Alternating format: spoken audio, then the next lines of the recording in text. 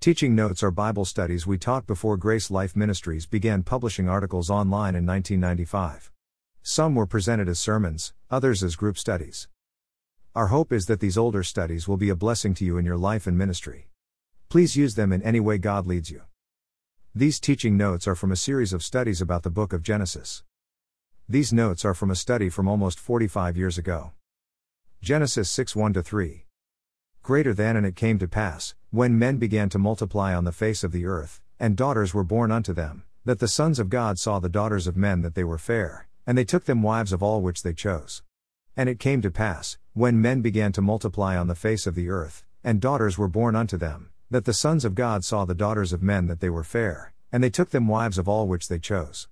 And the Lord said, My spirit shall not always strive with man, for that he also is flesh, yet his days shall be 120 years.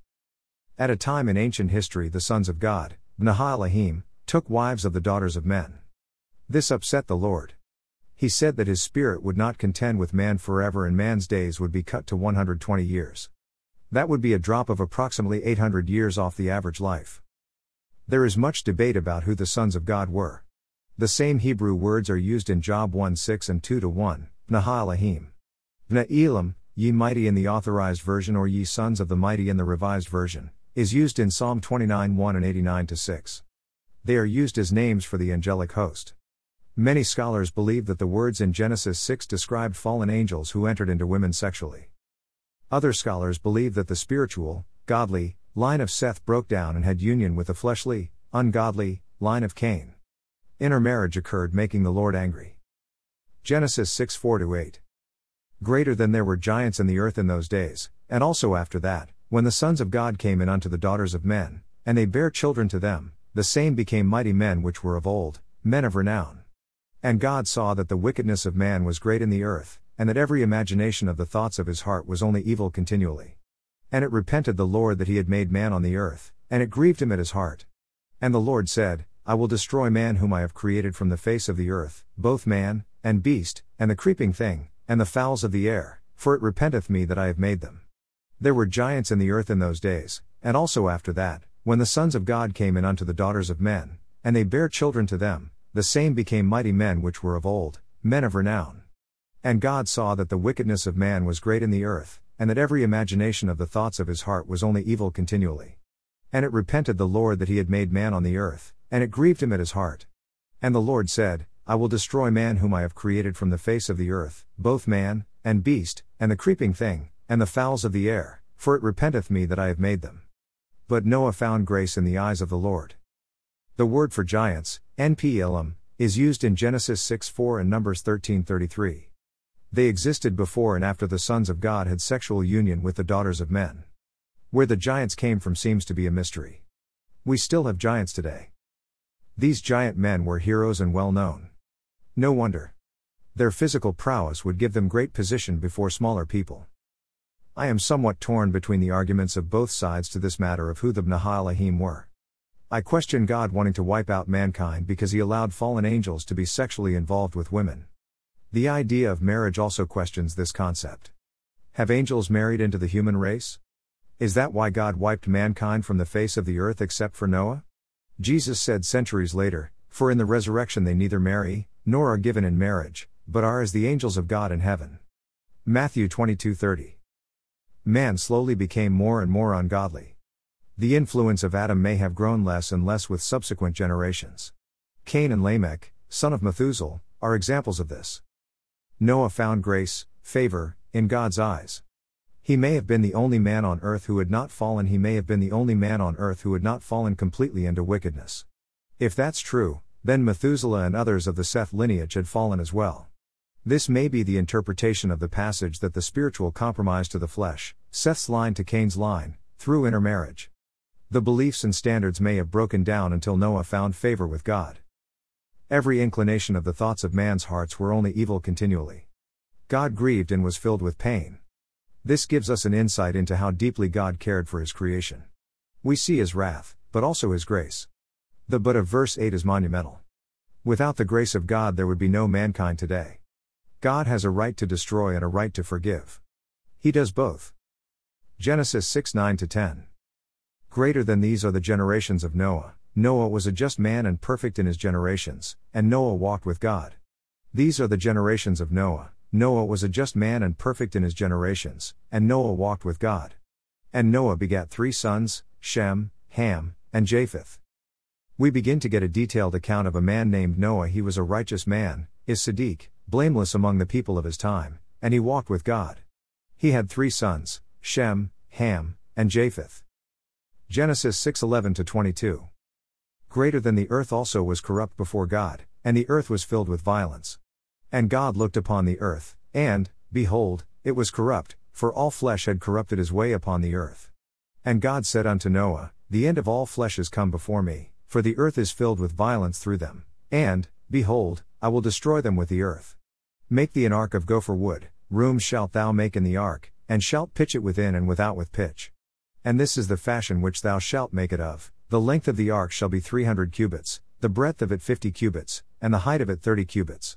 A window shalt thou make to the ark, and in a cubit shalt thou finish it above, and the door of the ark shalt thou set in the side thereof, with lower, second, and third stories shalt thou make it. And, behold, I, even I, do bring a flood of waters upon the earth, to destroy all flesh, wherein is the breath of life, from under heaven, and everything that is in the earth shall die. But with thee will I establish my covenant, and thou shalt come into the ark, thou, and thy sons, and thy wife, and thy sons' wives with thee.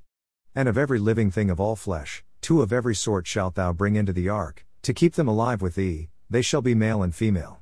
Of fowls after their kind, and of cattle after their kind, of every creeping thing of the earth after his kind, 2 of every sort shall come unto thee, to keep them alive. And take thou unto thee of all food that is eaten, and thou shalt gather it to thee, and it shall be for food for thee, and for them. Thus did Noah, according to all that God commanded him, so did he. The earth was corrupt and the peoples in it. Noah was not a sinless man, however, he received an election, grace gift, from God and was brought to salvation through faith. Greater than by faith Noah, being warned of God of things not seen as yet, moved with fear, prepared an ark to the saving of his house, by the which he condemned the world, and became heir of the righteousness which is by faith. Hebrews 11:7. The people of the earth had completely corrupted their ways by this time. They were filled with violence. God spoke to Noah and told him of his plans to destroy both man and the earth.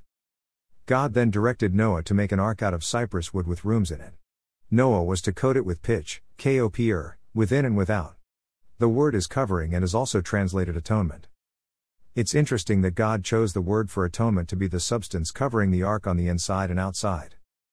There are varied ideas about the size of the ark. The NIV says 450 feet long, 75 feet wide and 45 feet high. Other versions differ because of varied ideas on the size of a cubit. The ark was the largest structure built by man on the waters of the seas until the late 19th century AD. It was a flat-bottomed, square-sided barge made to float out the roughest of weather. The barge had 1/3 more carrying capacity than a ship of similar dimensions with sloping sides. The ideal barges are 10 times as long as they are high and 6 times as long as they are wide.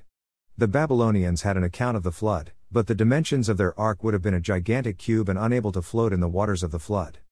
Only the biblical account fits practical and scientific truth. The ark had 3 desks and thus a deck area of almost 100,000 square feet. It had a capacity of almost 1,400,000 cubic feet.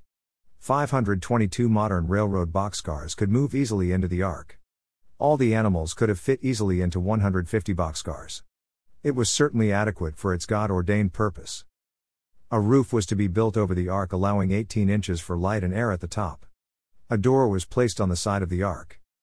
God tells Noah that this coming destruction of the earth will be by water, a flood. All life under the heavens would be destroyed. Everything that is in the earth shall die.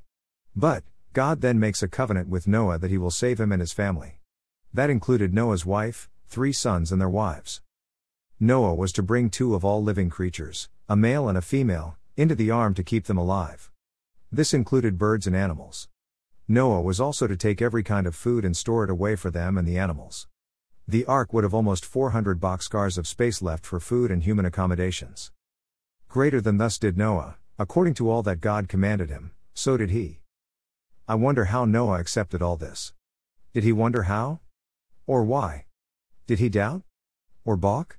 He probably had a lot of thoughts, but whatever they were, Noah obeyed God.